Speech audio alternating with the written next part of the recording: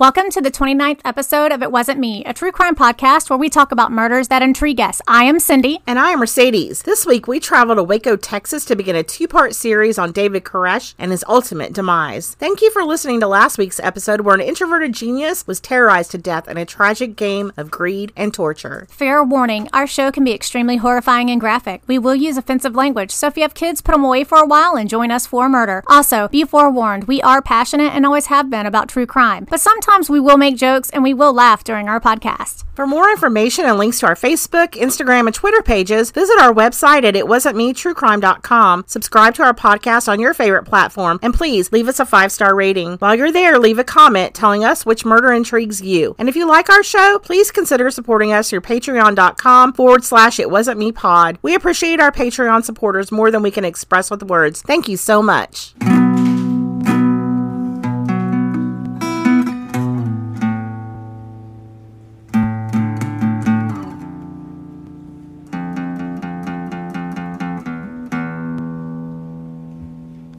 Hey Mercedes, what's up? Hey Cindy, not a whole lot. Just keeping myself busy during this pandemic. Me too. I finished the Golden Girls. Woo! You are so funny. I haven't really done much. Just, working the other job and kind of like trying to spend a few minutes each day straightening stuff up without getting into horrendous pain. But, from our move, I'm still unpacking and moving things around. So, yeah. Good. Let's see. I finished the Golden Girls, like I already said. I obviously did a lot of research on our case today. And my friend told me the craziest shit I think I've ever heard in my life. Okay. So I need to share it with you. All right. So first off, you got to put your little foil hat on for this. Okay. So I was educated on this massive conspiracy theory that I had never heard of before. Oh, do tell. Okay. I'd never heard, and it's a fucking whopper. Okay. So have you ever heard that the powerful and famous are drinking the blood of children? No. What? I had never heard that either. So like I said, this is some crazy town stuff. All right. So she was telling me that her friend, who's a doctor, who I don't know. Anyway, they were talking they were talking about the coronavirus and all of that. Well, the story goes that celebrities, powerful people, people we'll never be probably, are... Not if we have to drink the blood of children. Right. I will not be one of those. So that these people, it's really just like a huge human trafficking ring, and that they're kidnapping these kids off the street, and these people believe that if they drink the blood of the children, they will stay youthful. Okay, did you look this up? Is there any truth to this whatsoever? Oh, well, I don't know about truth to it, but yes, I did look it up, and there's a world of crazy on the internet about this. But that's not the only thing that she told me. Does she believe this? No. She was just telling me about it, and she sent me all these links to look at. So she heard it. She's like, "You have a podcast. You got to do some research." Yeah. Okay. She's like, "You got to hear this shit." So that the reason why New York City is, how it's pretty much shut down. Right. That the reason why it's shut down is because these trafficking rings run through the underground. Okay. And that where the subways. Yeah. Okay. Yeah. And it kind of coincides with the deep state. And so what is that? The deep state is oh God, that's a totally different, someone I know said they believe that the coronavirus really was put on by the deep state, which is kind of the rich, the powerful Democrats. Okay. And Republicans. Because Wait, they're saying, does this have anything to do with some sort of airport in Colorado? I don't know. Okay. All right. Go ahead. I don't know. So they're saying, I watched a little clip on YouTube about the deep state, and they're saying that every president since Kennedy to Trump, all of the presidents have been part of the deep state, and that anyone who tries to speak out against the deep state is taken down. I didn't say I believed it. I just said I'm just informing you. So anyway, that this is all part of that too, and that the reason why New York City is shut down is because these human trafficking rings are using the subway system and the underground to get around, and that Trump shut it down, or the current administration with their governor and it's all a big thing that they're shutting New York down to try to fish out these human trafficking rings. That's really why New York is in the state that it's in. Oh, Lord. Are you kidding? Now, so, and like I said, the deep state, and someone else, and I had not really done a lot of research on the deep state, but someone else had said, I think that's the deep state. And I was like, what? Okay, I am definitely looking at the deep state. Yes, and that's my homework, and I'm going to present it next week. Okay? I have a YouTube video for you. Let me write this down. So, okay, now I can kind of believe, because I've read a bunch of books that, there's like 5 families that have always ruled the country and like different things. I might be inclined to maybe believe about a deep state long before I believe that the rich and famous are drinking the blood of children. So deep state cabal, yes. Blood drinking celebrities, not so much. I would have to say I would believe the other way around. I'm definitely going to look into this. There's like a conspiracy theory about something like this, and it has to do with the Colorado airport. Like there's an underground in the Colorado airport. I don't know. This is like some wacky thing that maybe, I read at some point, but there's lots of, have you ever seen the TV show Mysteries of the Underground? No. It's this because guy. It's probably something really hokey that's totally unbelievable. No. Have you ever seen Mysteries at the Museum? It's like yes, I like Mysteries at the Museum. Okay, it's the same thing. It's just Mysteries of the Underground. So they go and they go to historical, like the underground Washington D.C., underground Seattle, where there was a bunch of like speakeasies, and so they research the literal undergrounds of stuff. Like there's places in Washington D.C. that you can't go without, Secret Service clearance, and like they do the underground at Disney and all that kind of stuff. So It's actually, I really liked it. It's not on anymore, but it's really interesting. All right. Well, that is interesting. I mean, all of this is super interesting. I'm definitely going to look into it, but yeah. I mean, it's not like treasure hunter stuff. No, not like that. Yeah, no. That's just bizarre that your friend would send you that. Yeah, she was like, "Have you seen this?" And I was like, "Oh, Lord." Okay, you're the go-to for the crazy stuff, I guess right? So, yeah. Okay. So what do we have for this week? Well, we are we're going to talk about the Branch Davidians. Ooh. And so this is huge. So you're actually going to do 2 weeks, right? So this is part 1. This is part 1. And then we'll do part 2 of episode 29 next week. Yes. Yay! Yes. You get to do all the work for 2 weeks. And it's a lot of information. So if I don't get everything, I apologize. But But you're also going to give us. I know that there are a lot of things going on, but it seems like Waco is all over everything. Maybe just because I'm home, but I know there's like a Netflix series. It seems like there's another documentary that's been on. Well, the anniversary was last week. Oh, that might explain it. Mm-hmm. But you're kind of going to go on a different level, so it's not repeated information that we've all heard before. Right. I'm not starting on April 19th, 1993. Okay. So I'm going. God, was it that long ago? It was, yes. Holy shit. Okay. It really doesn't feel like it was that long ago, but I guess it was. Yeah. Yep. Okay. So, all right. Are you ready? Yeah. Let's everybody. Go. Buckle your seatbelts. All right. So, really, the name of this religious sect is really the Davidians, Seventh-day Adventists. Am I saying Adventists? Yes. Yeah. So they don't even call themselves the Branch Davidians, not the people who lived at Mount Carmel. Carmel. Okay. Can you? Am I saying that? Carmel. All right. And where is Mount Carmel? Like Waco, Texas. Oh, okay. Well, there's also one in Israel, but we'll get there. All right. So you're going to start telling us a little bit about the Davidians, Seventh-day Adventists. Yeah. And how, like, I'm really going way back. And so this is just a branch of Seventh-day Adventists. I know a little bit about Seventh-day Adventists. My mom found Jesus, bless her heart. Why? I didn't know he was missing. Well, he was missing from her life. I guess she was always been seeking something her whole life. And so she was saved in Seventh-day Adventist. And my stepfather has always had a band. Like he's always, had a band. And he found Jesus with my mom, and they found it at Seventh-day Adventist. Like they were going there and they got baptized there. Well, until he asked if he could be a member of the band, and they told him that drums and electric guitars were instruments of the devil. And then, of course, They left that church and went to a different one. Yeah.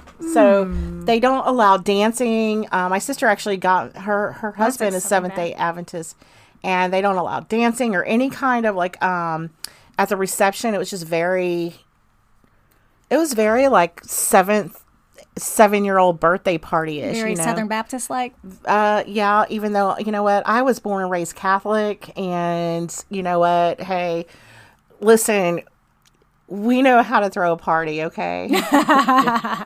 All right, so I want to start off by saying that the Branch Davidians are not to be confused with the original Davidian Seventh-day Adventist. Okay, so the Branch Davidians, that's David Koresh. Well, it was actually that before. He didn't start the... No. Okay, all right. So, and I'm, like I said, I'm going a little way back here because I feel like it's important to kind of really understand how this...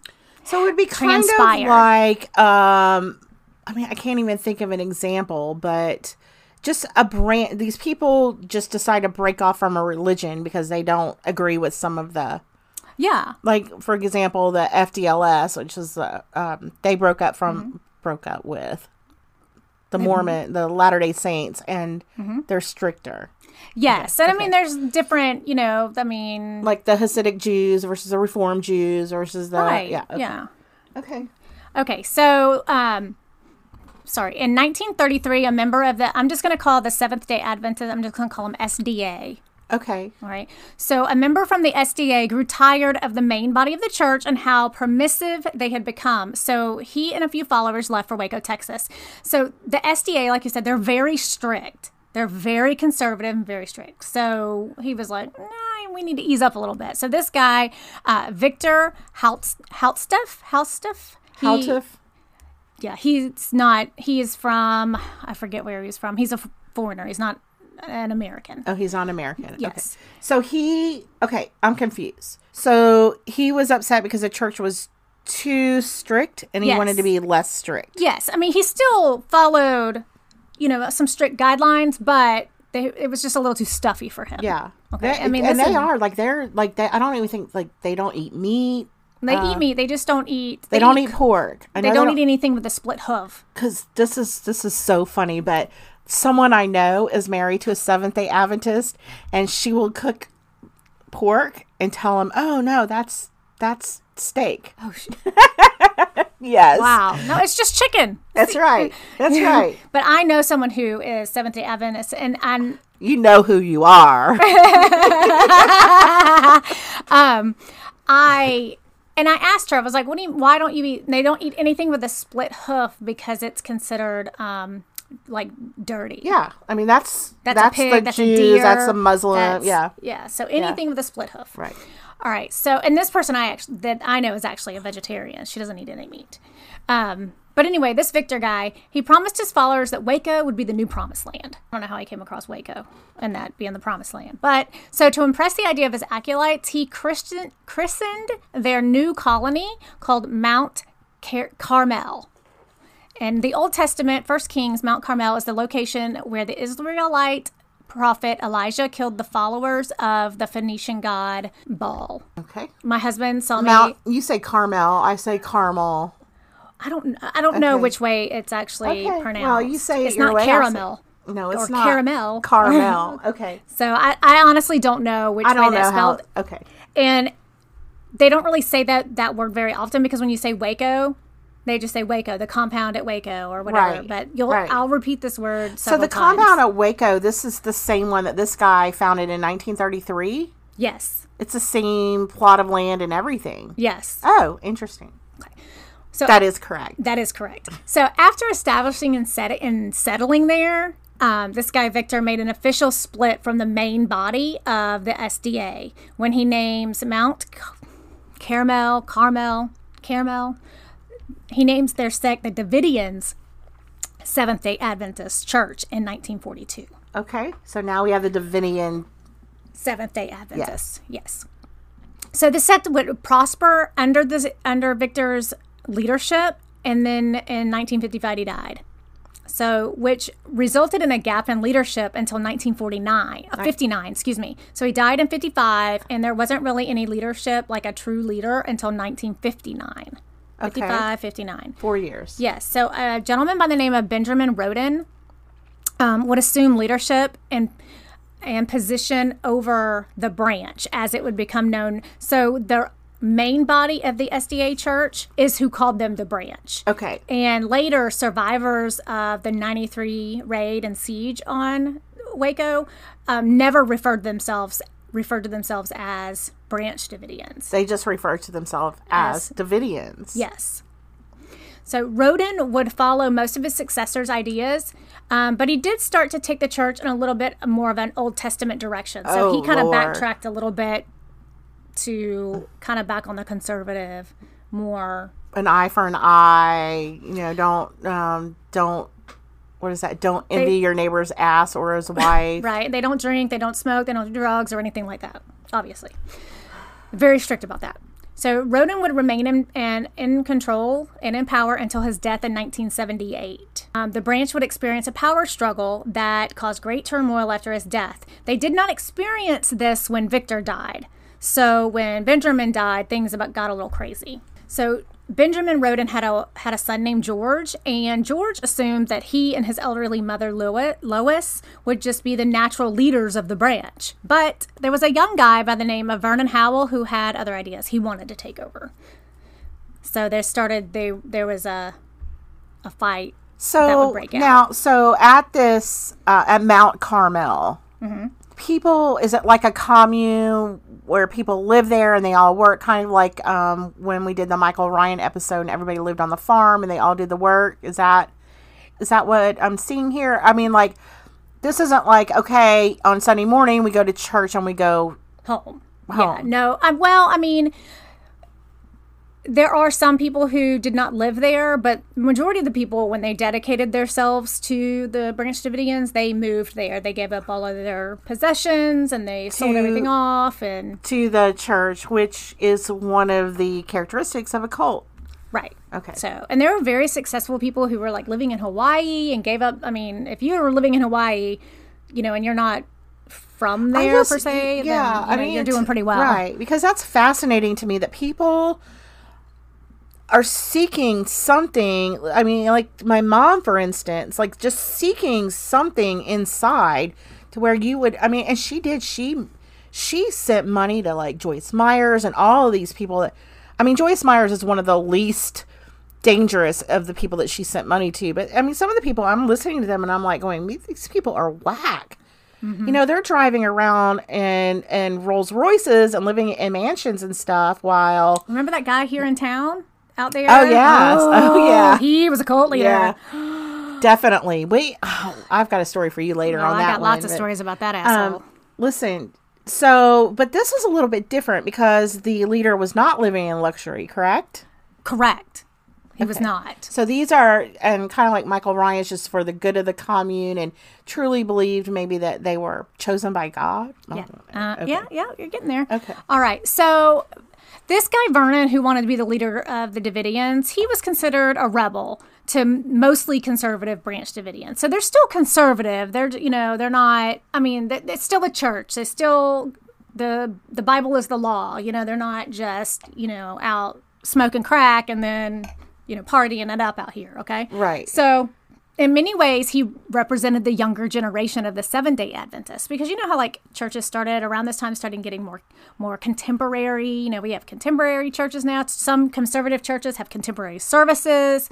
Yeah, because the church that I go to has Jesus on a surfboard. Yeah. Our pastor wears flip-flops and board shorts. So, they're trying to reach everyone. Right. I remember I went to a church when they first opened, I got like a postcard in the mail and it had a caveman on. I'll never forget. It had a caveman on it that said, "Come as you are." Yeah. And, I'm like, okay. It's not, there's just, it makes you more comfortable. So, so they considered Vernon kind of a rebel. He was younger. He wore T-shirts and jeans, pajama pants sometimes. He wore long hair, which really kind of angered those who were led by George Roden. So George would become even more angry when Vernon supposedly started having sex with Lois. Lois is Vernon's mom. No, Lois is George's mom. Oh, yeah. Okay. So, wait. Step back. So, Lois and George are in charge of this branch in Waco. Yes. And this, but there's a power struggle because Vernon kind of really wants to take over. and he's charismatic. He's got long hair. He's, he's got his pulse on the people, and he's having sex with dude's mom. Yeah, who's 40 years older than him. Okay. Yeah. So this really kind of pissed George off. Well, yeah. Yeah, I mean, that kind of makes sense. Because, not only do you know, does George know, but probably so does every parishioner. Yes. So, well, Vernon would eventually, it got to be so bad and war of words that Vernon took his group of followers, which I might add was the bulk of the people, and he left for Palestine, Texas. But before he left, he married 14-year-old Rachel Jones. Okay. Yes. 14. 14. And how old is he? Because you didn't say. At this time, he's around 19 to 22 years old. So he's having sex with a 60-year-old woman, and then he's marrying a 14-year-old. Yes, which was completely legal in the state of Texas with parental consent. It's still legal in some states, I'm pretty sure, with parental consent, right? I think, I mean, I know that like 17, I think is, but I mean, I'm sorry. There is absolutely no reason on earth, I don't care if it's legal or not, a 14-year-old and a 19-year-old have nothing in common, and a 19-year-old has no business with a 14-year-old. I agree, but I would rather it be he's 19 instead of like 30 or 40. Well, we'll get there. Okay. I mean, not that I'm saying that it's not right. I mean, I'm not saying that it's right. I'm just saying that, some boys are very immature. I mean, you're right. 14 and 19, there's a huge difference. But girls are a little bit more mature. Boys are a little bit more immature. So I can kind of justify that more than say, 14-year-old and a 25-year-old. Or still not giving my 14-year-old daughter permission to marry a 19-year-old. Okay. No. Thank goodness I never had daughters. But her daddy did. He was there with them. He was one of the followers. So the girl's dad, let her. This whole thing just makes me, I don't understand people who do this shit. Like, why would a man give up his daughter like that? Okay, I don't know. You got me. All right. So one would think that everything would be okay since Vernon left. Vernon Howell left, took his group of followers with him, but George just couldn't let it go, mainly because he took most of his people with him. Okay. Right? He became obsessed with Vernon Howell, and he became obsessed with proving that Vernon was a false prophet. And so while Vernon was in Palestine and they were fighting, saying bad things about each other, things just got worse and worse and worse, and peace was not in the near future at all. So I was asking myself, why the hell was George so fixated on Vernon? Was he angry that most of the church left with him? Was he still mad about him having sex with his mother? Was it just all of the above? And it is. It's an ego thing, too, to think, this guy has come in, he's taken my property.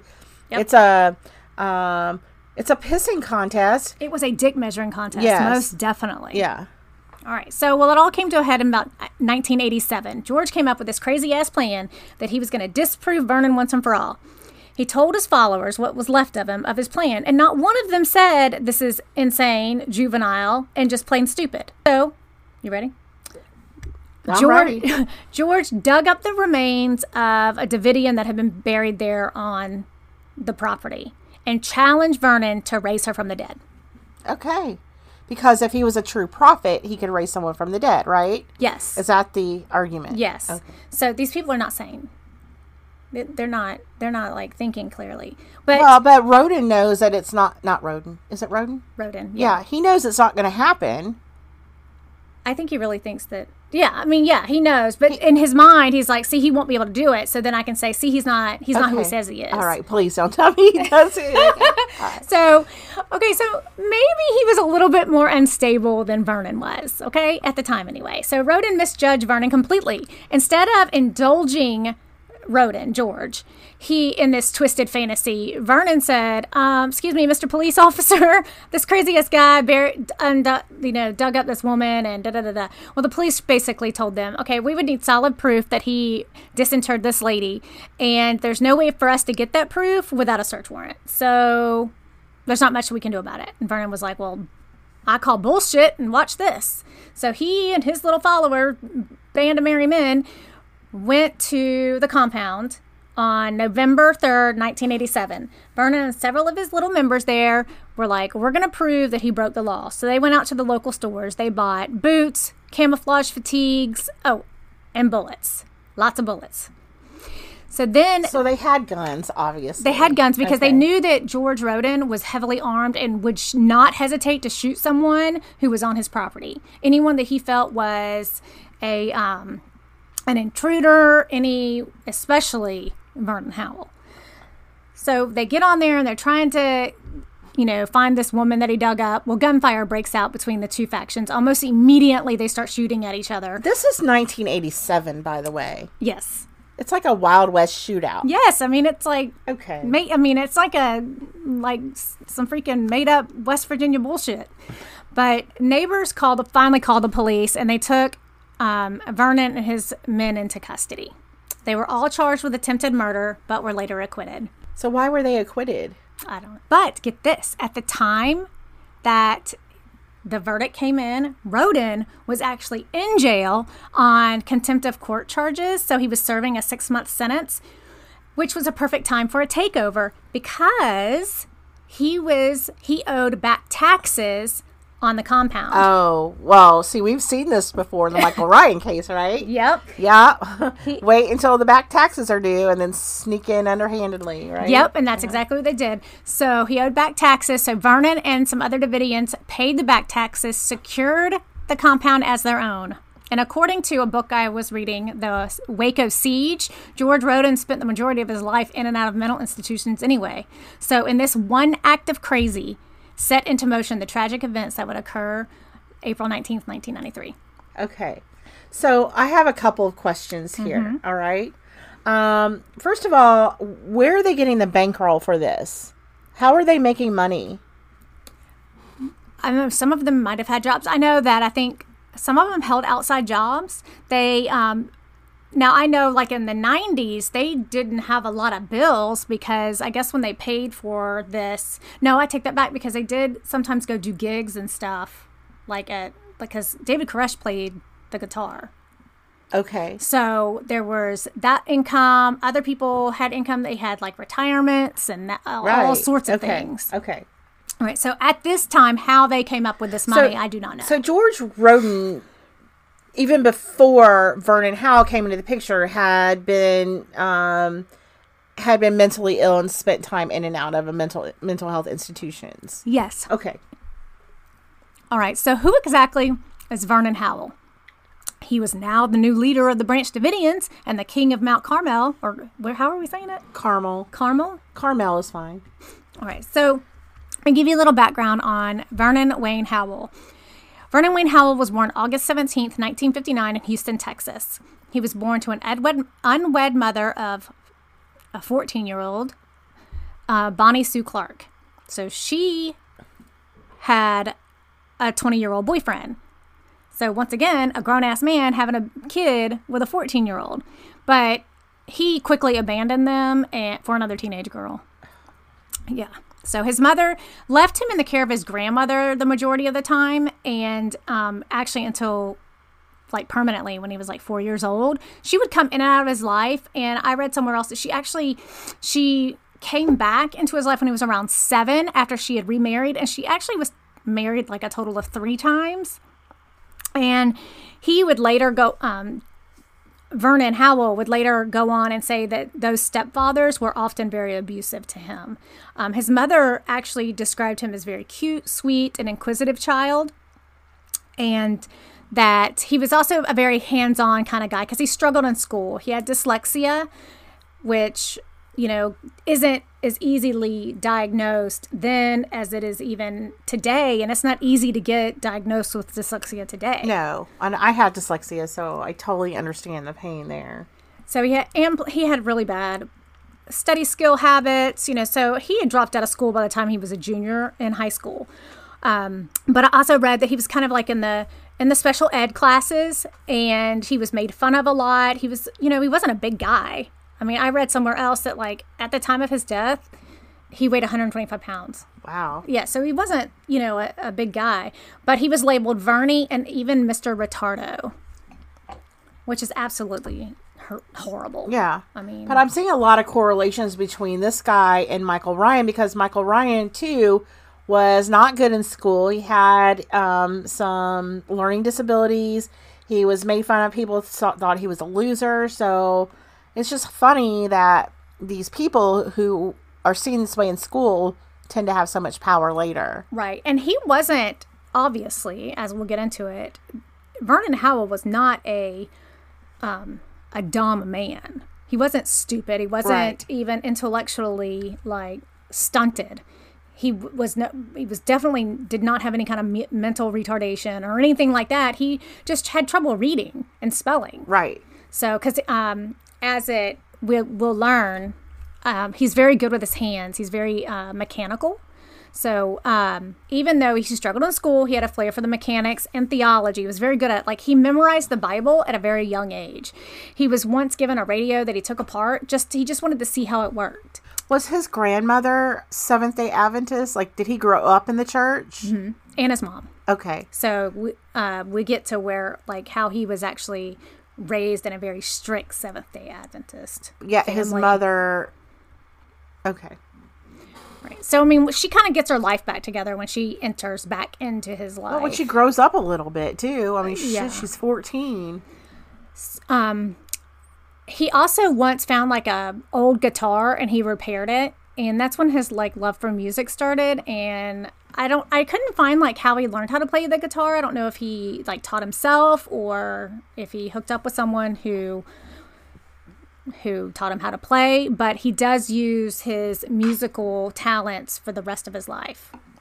Right. So, like I was saying, he was raised in the very strict confines of the SDA, and while other kids his age were chasing girls and smoking dope and all of that, he was perfecting his craft. Oh, his craft. Yes. So by 14, Vernon had had memorized the New Testament, and by 15, the Old Testament, which for someone with dyslexia, I would think that would be quite a feat. I would find it hard to believe that he memorized the whole thing. That's repeated several times by several different people saying that he... I mean, he might know the Bible and a lot of stories, but... from memory, yeah. I mean, that seems... And hey, who knows? You always have those people sometimes that you run into that they can quote the Bible for every little situation. It's yes. Well, you know what? That might be your interpretation, but I have my own. Thank you very much. Yes. So Vernon would also later say that God spoke to him as a child and told him that he was the chosen one, the Messiah. But I'll get back to that later. So by 19, now, and this is the only information I could find about this because I tried. It says by 19, he actually had an illegal sexual relationship with a 15-year-old girl who became pregnant. I could not find anything else because he married Rachel at 14. So I don't know. That's all the information I could find about a 15-year-old. So, but like I said, I put this in my notes because I'm like, well, it wouldn't have been an illegal sexual relationship if it was his wife. So this had to have been before he met her. He claimed to be a born-again Christian and soon joined his mother's church, the Seventh-day Adventist, because he was very much raised in the confines of that anyway. So he just went ahead and joined. But eventually he would get expelled from the church when he became infatuated with the pastor's daughter. Oh, that'll do it. That'll do it with a quickness.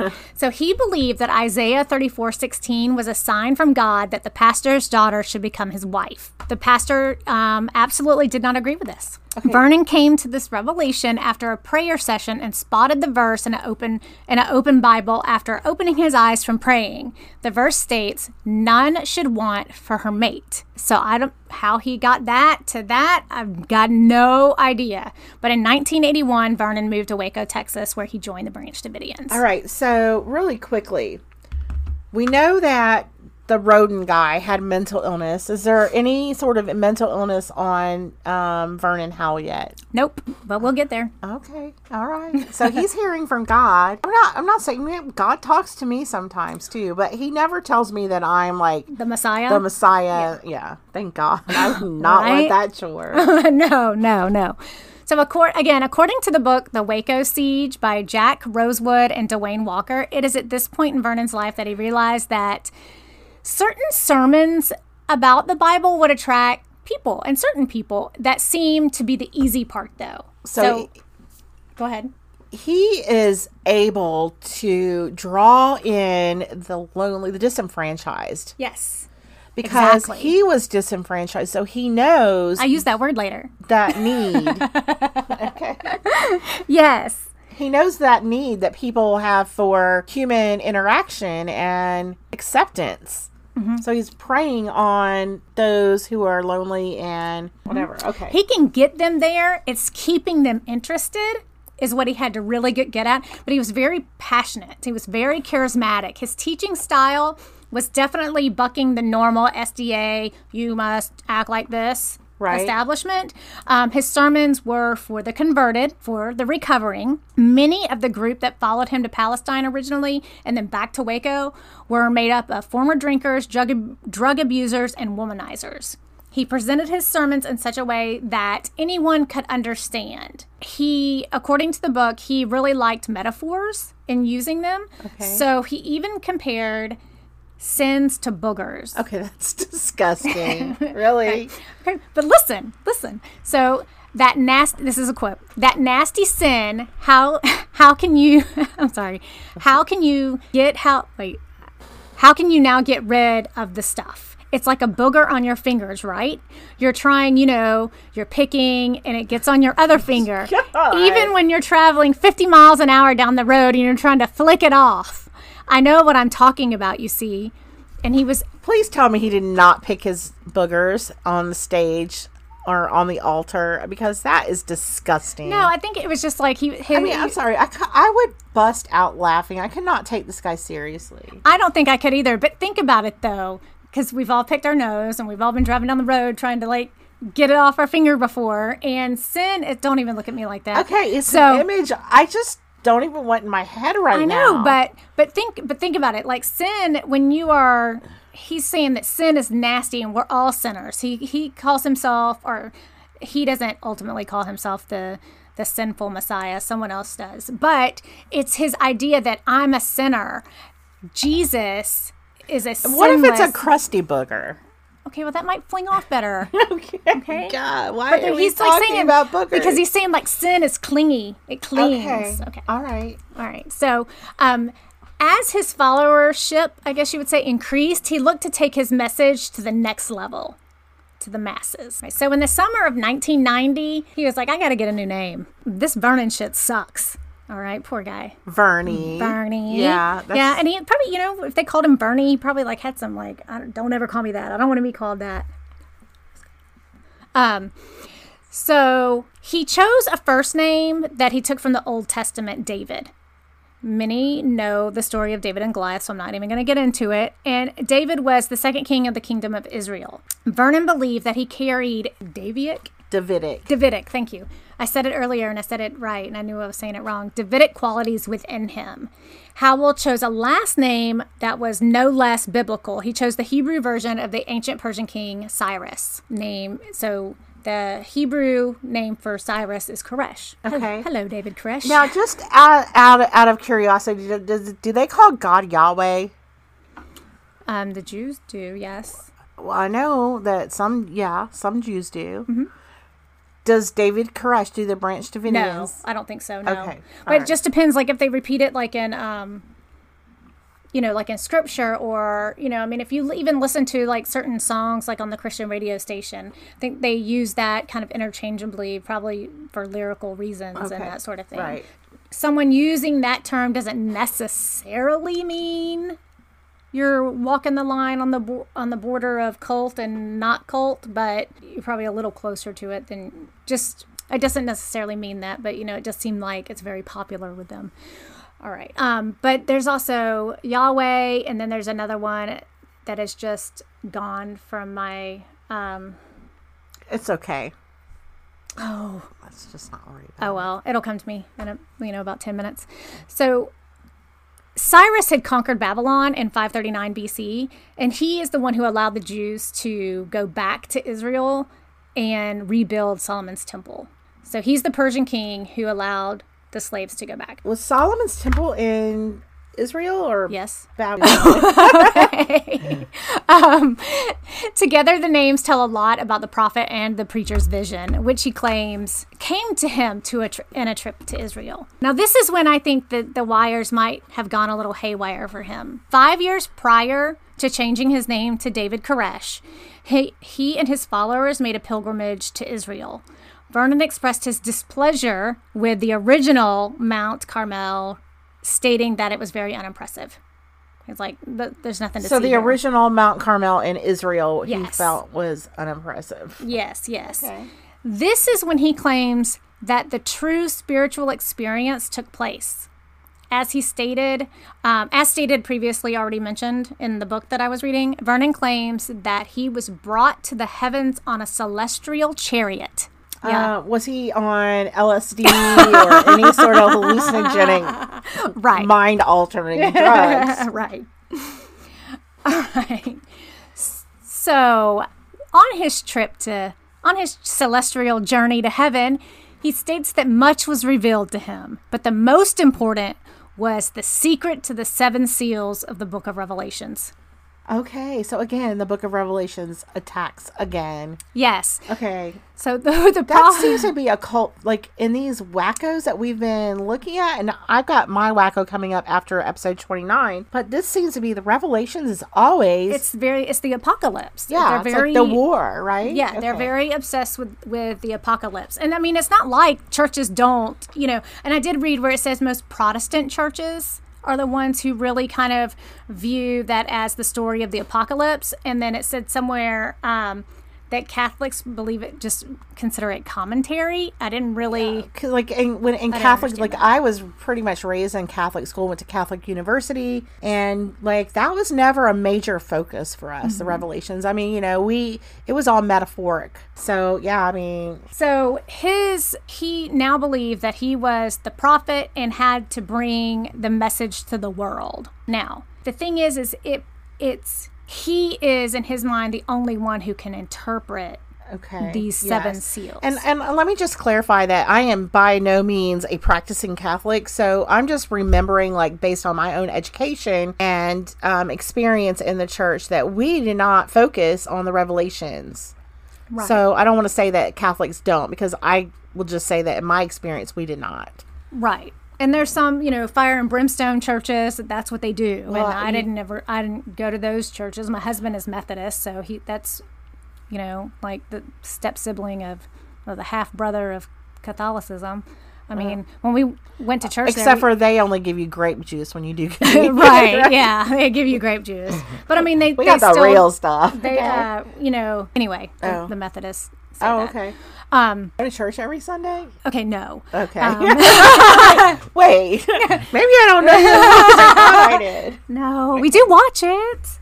Right now, no one's going to church. But, so like I said, most Protestant... Sinner.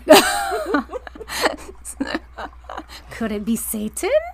Most flicking off like a booger. Most Protestant scholars revere Revelations as a prophecy of the end times, and each seal represents progression towards the apocalypse and the eventual return of Jesus Christ. Oh, okay. So I'm only going to read this one little bit of Revelation, and then because it kind of I need to. I'm not going to just tell you, hey, go look this up. I need to tell it. I need to read it in order for you to for me to explain more stuff. All right, so Revelation 5:4-6. This is the NIV version. I wept and wept because no one was found who was worthy to open the scroll or to look inside. Then one of the elders said to me, do not weep. See, the Lion of the tribe of Judah, the Root of David, was triumphed. He is able to open the scroll and its 7 seals. Then I saw a lamb, looking as if it had been slain, standing at the corner of the throne, encircled... Standing at the center. Did I say corner? Corner. Oh, standing at the center of the throne, encircled by the 4 living creatures and the elders. The Lamb had 7 horns and 7 eyes, which are the 7 spirits of God sent out into all of earth. Oh.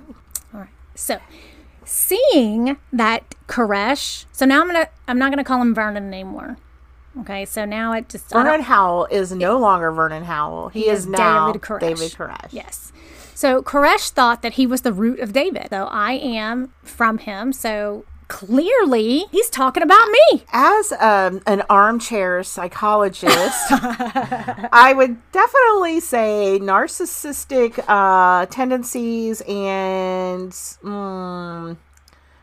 I don't know. I have to keep going. I have to keep thinking about it. Maybe just a little bit. Yeah. All right. So clearly, he was the one who was going to interpret the 7 seals. His interpretation was a point of contention between David Koresh and the FBI, which I will address later. So just out of, he obviously believed all this. This isn't a ruse to get followers and all that. Like, he truly believed. Oh, yes. Because I think with Michael Ryan, he knew that arm test was fake. Like, he knew. Oh, yeah, he was, no. But this guy believes his bullshit. Okay, all right. So David Koresh never fully released his interpretations, but what is known is that violence will consume the world, and that was what he was saying. His translation of the 2nd and the 4th seals are only known through surviving members. So the 2nd and the 4th seals are particularly violent, and most Christians seem to cringe at the violence. But David Koresh thrived. He was violinolence. I know. I don't know what I was. Violinolence. I like that word. He once allegedly told his followers that the Bible is a whole book about nothing but killing. Sounds like a Marine to me. Well, I mean, it's supposedly the greatest book ever written, and it does have some great stories in there. It's got murder, sex, all the good things. Right? Yeah, it's all about killing. Don't you know that? All right, so as he was interpreting the seal, he began to make claims that only the Lamb of God could interpret the seals. Therefore, he was the Lamb of God, the Messiah. He proclaimed to be a prophet, never that he was God or that he was even Jesus, but that he was the Lamb of God. He was there. He was God's conduit. Like yes. So God could talk to him and he could proclaim God's word to everyone. Yes. He said to his followers, now we may believe the message of Christ 2,000 years ago, but of course, when it was given, nobody believed it. When you have a dead prophet, you have a dead voice. Now you have someone that is not even here on your back, and you better shape up. I don't understand that. Okay, so first of all, the 7 seals. Mm-hmm. If you interpret that as written, it has to do with the scroll that are sealed. Okay. And I know, like, for the Dead Sea Scrolls, those were actually found. They were hidden. Yes. What is he saying are the seals? Like, where's he getting his information from? Revelations. Okay. So he starts, I mean, it's kind of like the things that kind of like stages. Stage 1, this is what's going to happen. This is what we're going to see. But if he's the only one that can interpret it, but it's still there, but yet he's like expounding on it, I guess. Okay, so he's taking things that are going on in the real world and said, oh, this is the sign. Yes. Okay. All right. So clearly, David Koresh held all the power over his followers. How many followers did he have at this time? And then, okay, so David Koresh becomes David Koresh around what year? 1990. Okay. And so he's got quite a few followers, 25 followers, 100 followers. Well, I know in 93 he had about 90. Oh, wow. That's a lot. Okay. Yeah. Okay. So he held the power over his followers. For example, the interpretation of the 7 seals and another way through several passages in the Bible, mainly the Old Testament, on how his followers should live their lives. Oh, yeah. So this is what the Bible tells us how we should live. Yeah. And he didn't just come out and say, here are the rules. It was like, oh, God spoke to me. This is what he says. Because as things bother him or he wants something else, he's going to create his own rule. Pretty much. Okay. And say that God told him to do that. Yes. That's Michael Ryan. Okay. Yes. So shockingly, it was later revealed that David Koresh practiced polygamy. Oh, gosh. Because God wants you to have all the women. Mm-hmm. On a grand scale. Now, he also looks to David and Cyrus who also had multiple wives. Plural marriage was not unheard of in the Bible. Koresh believed that because he was the prophet of the branch Davidians and the Lamb of God, he must father as many children with different women. Okay. So based on his belief on the Bible or the book of Isaiah, even though there are several examples of plural marriage in the Old Testament, the book of Isaiah is what he's really honing in.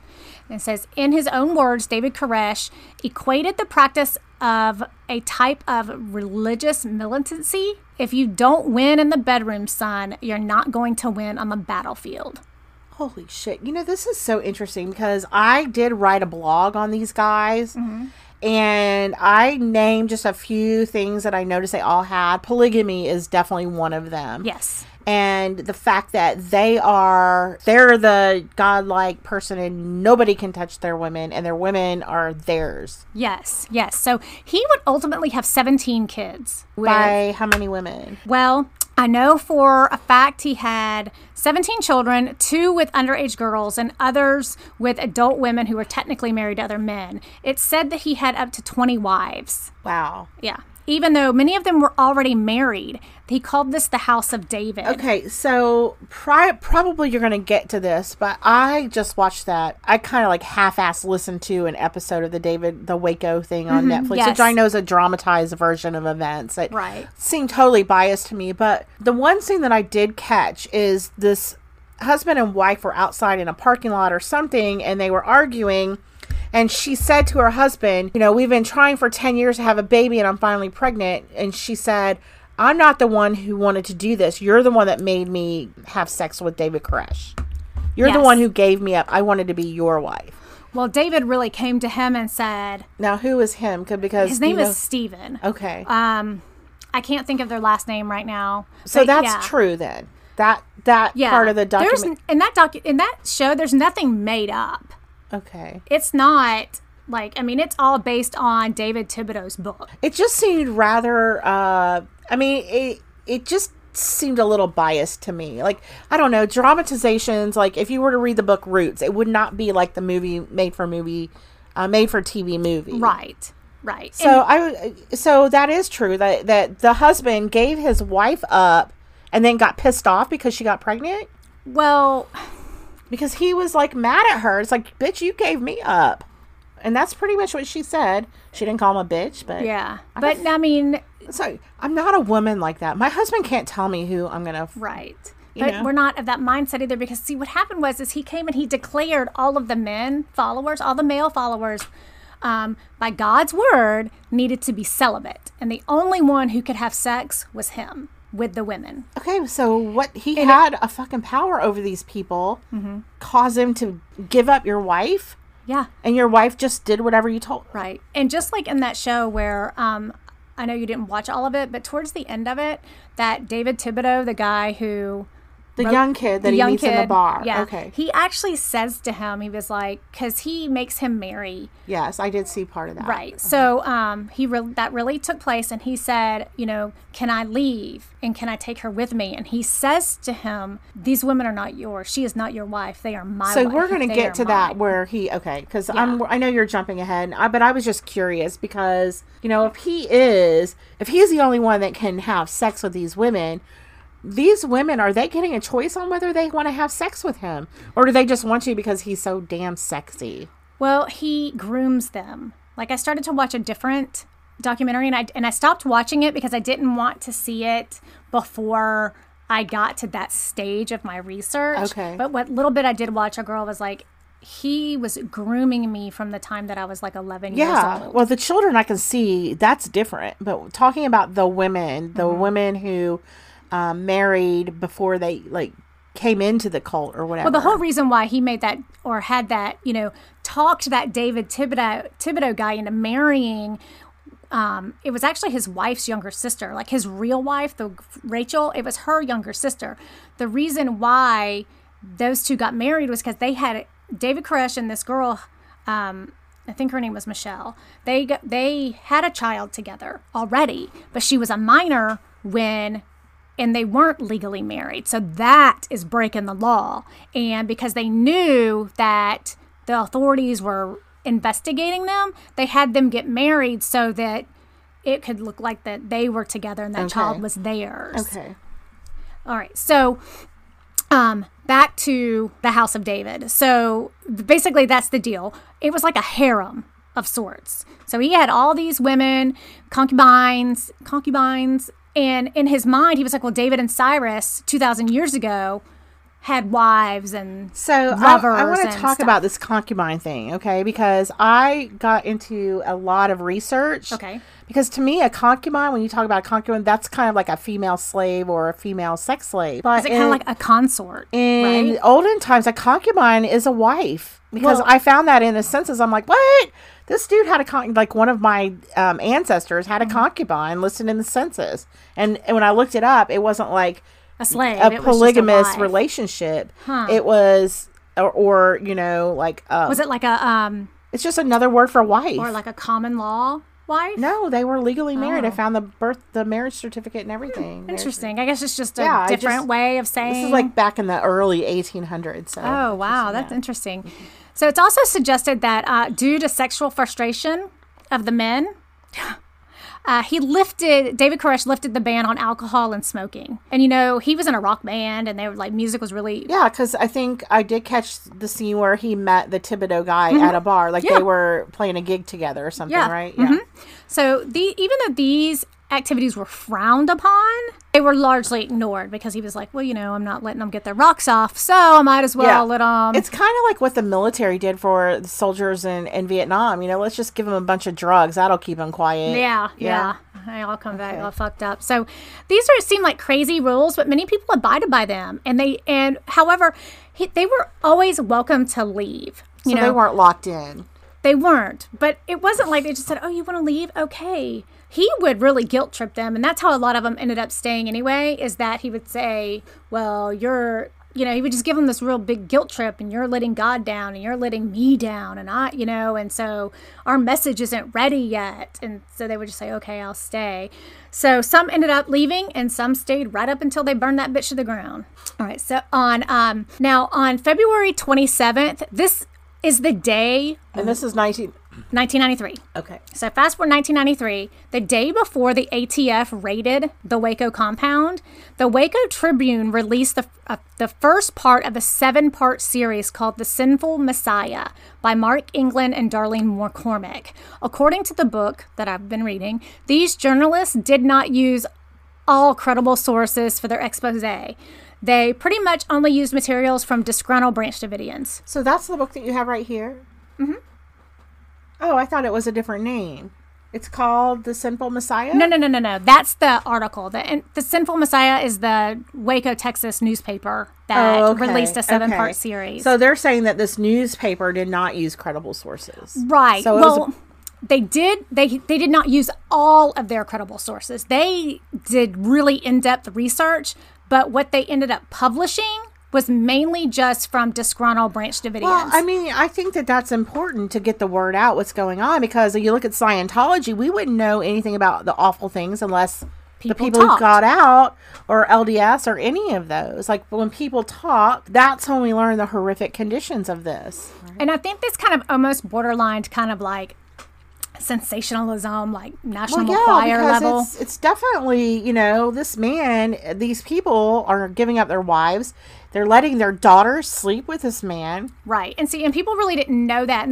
And they didn't know about the underage wives and the underage, and what they were doing in there. And so, for instance, when I watched that Waco thing, it didn't say that there was, they talked about abuse of children.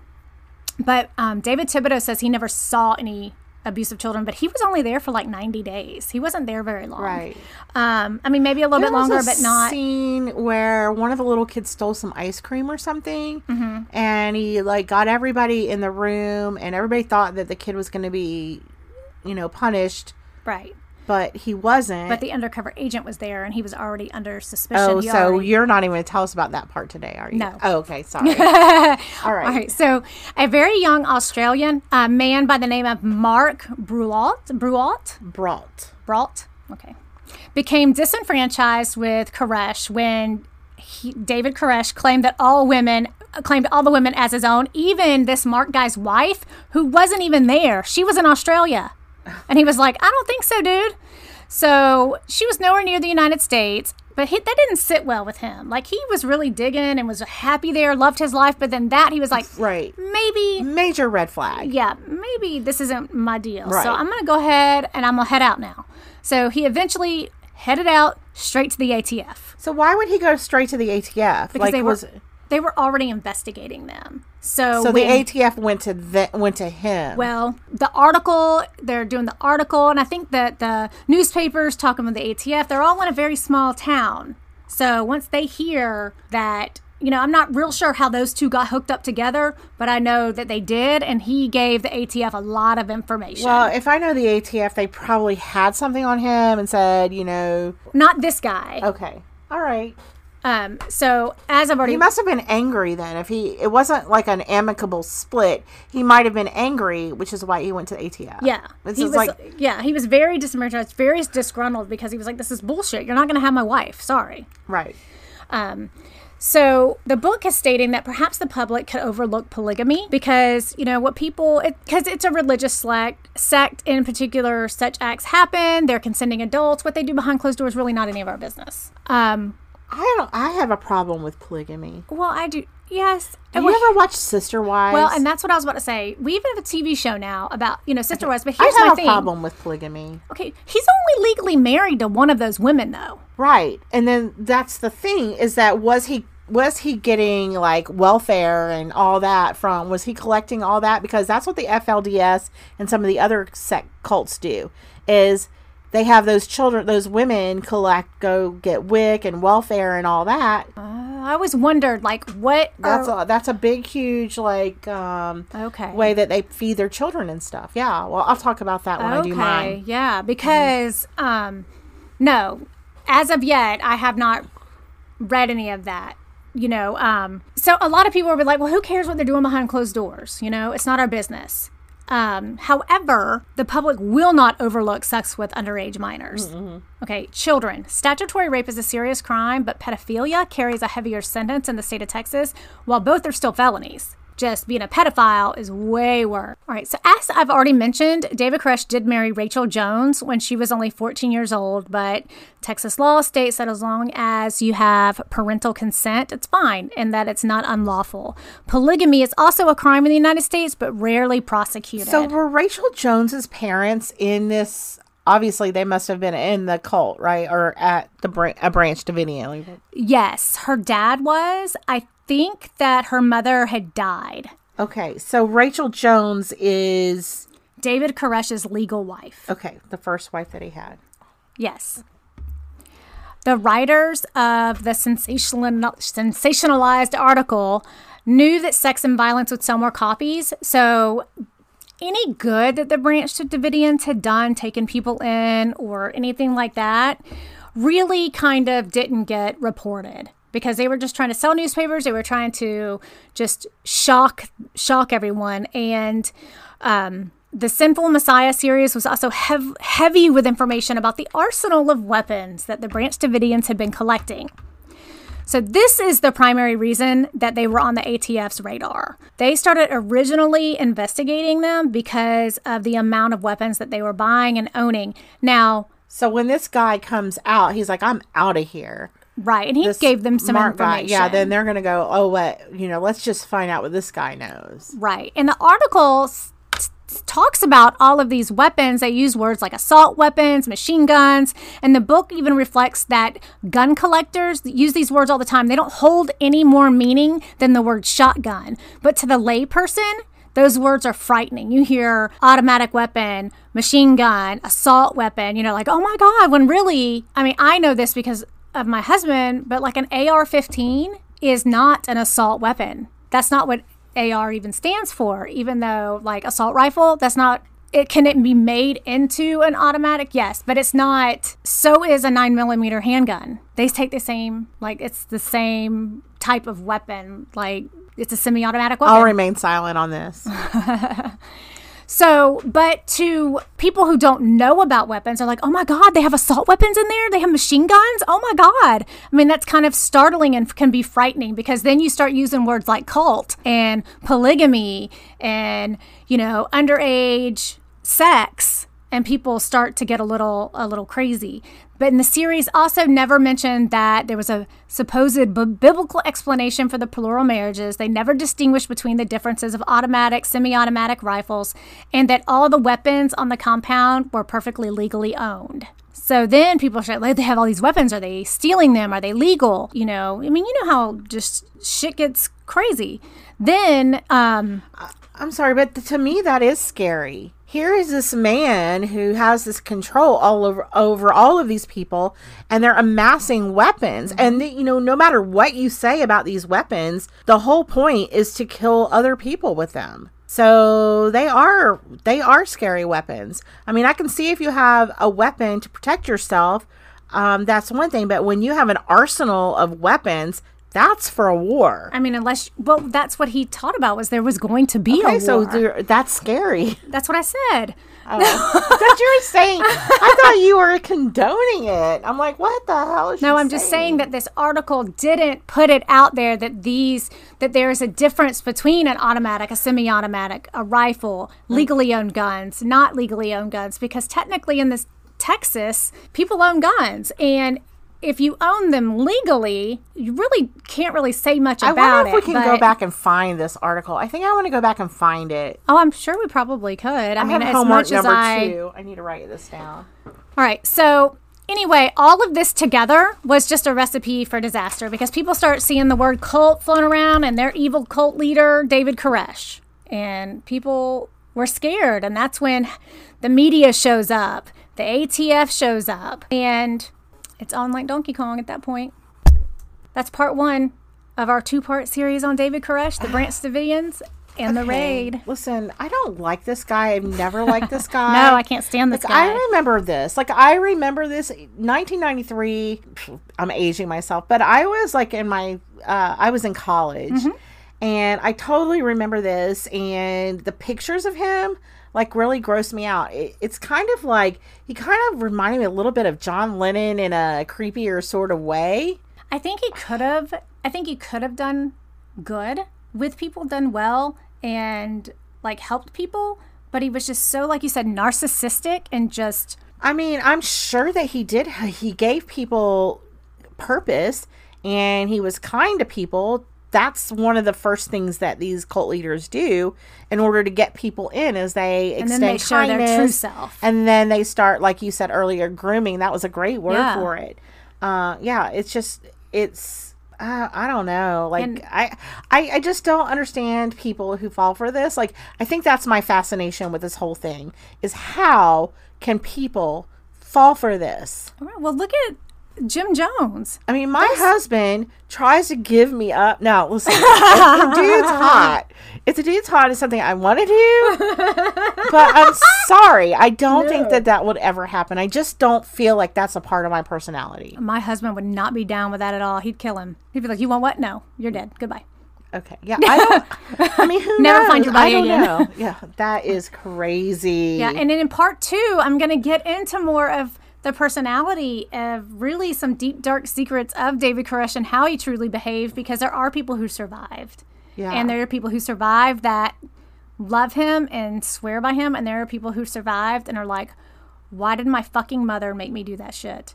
Or why did I make my children do that? There are survivors who were able to leave that now have been deprogrammed and are like, oh my God, what did I do? Right.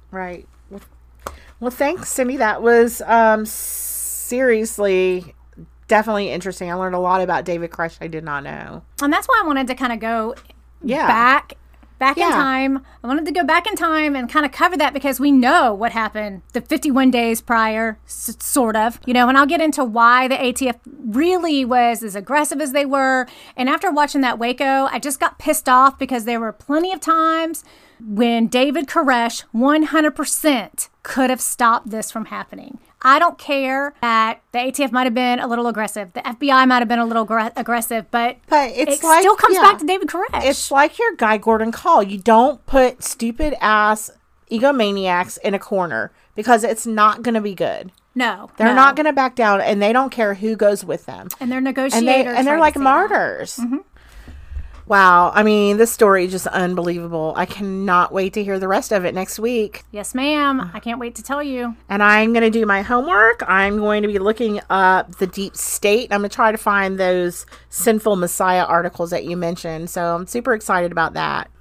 Thanks so much for listening. We hope you were just as intrigued by this week's episode as we were. We appreciate sharing our passion with you, and we thank you for your support. If you'd like to support us even further, you can subscribe to our podcast and give us a 5-star rating. While you're there, please leave us a comment about absolutely anything. We really want to thank our current Patreon supporters. Thank you. Your subscription and ratings are essential to our success, and they really help push us up the charts. You can do this on your favorite platform. And for more information and links to our Facebook, Instagram, and Twitter pages, visit our website at itwasn'tmetruecrime.com. We are so grateful to spend our time together and share our wonderful stories. Thank you so much for listening to us and supporting us and not thinking we're a little weird with our obsession.